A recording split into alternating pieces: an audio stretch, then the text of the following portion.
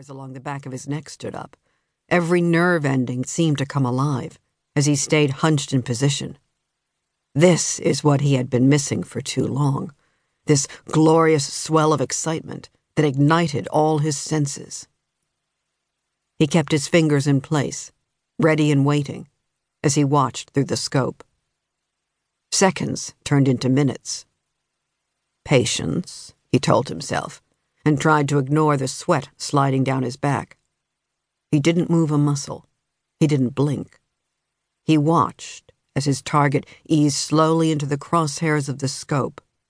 The fog had grown thicker, making it difficult to see, but he concentrated on the one flash of color he recognized, he depended on.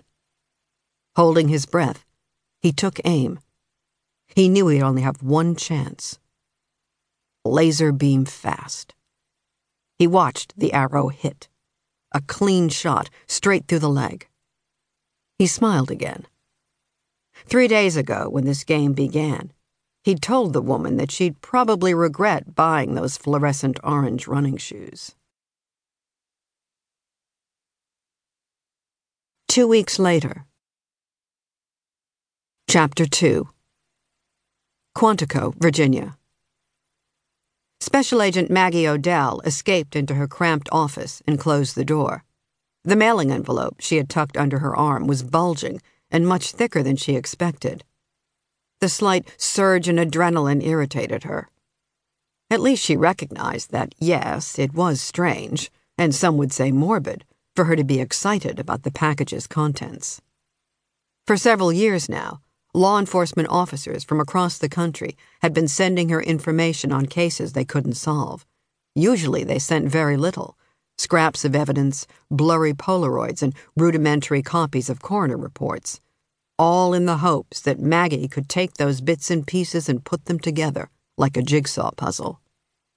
More times than not, she'd been successful producing comprehensive profiles, and she did it without ever stepping foot onto the actual crime scene. From her small office in the depths of the behavioral science unit, she had managed to develop criminal profiles that helped lead to the apprehension and arrest of 8, possibly 9, murderers in the last 26 months.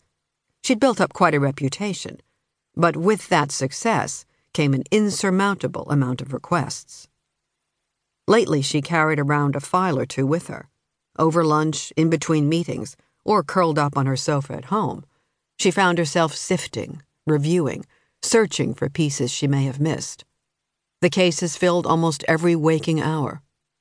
Her husband, Greg, accused her of being obsessed, and in the last couple of months, she began to worry that he might be right. Even today, she'd skipped lunch, anxious to see the details of this new case.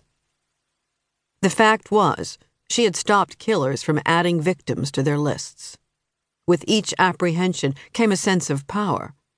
But with that power came an overwhelming obligation and responsibility.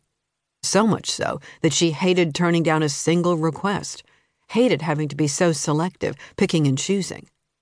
Unfortunately, or perhaps for the sake of her mental and physical health she should consider it fortunate, her boss, Assistant Director Cunningham, restricted her caseload. "You need to take a break every once in a while, Agent Odell," he told her when she first started. "I can't have you burning out before you reach 30. Now alone in her office, Maggie opened the envelope carefully and slid the contents onto her desk. Immediately her eyes caught a glimpse of the photos. These weren't blurry Polaroids. A close-up of the victim's neck showed what could be rope burns. Another captured bite marks, red gashes in the soft flesh of the inner arm.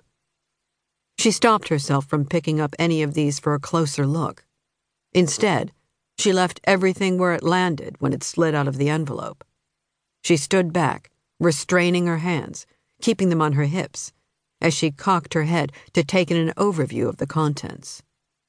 She focused in on the medical examiner's report without swooping. Instead, she scanned it all the way to the middle of the first page before she found what she was looking for. This victim's name was David Robards, 21, 5 feet 9 inches tall, 150 pounds. The autopsy listed the manner of death as undetermined, but Maggie already knew that early police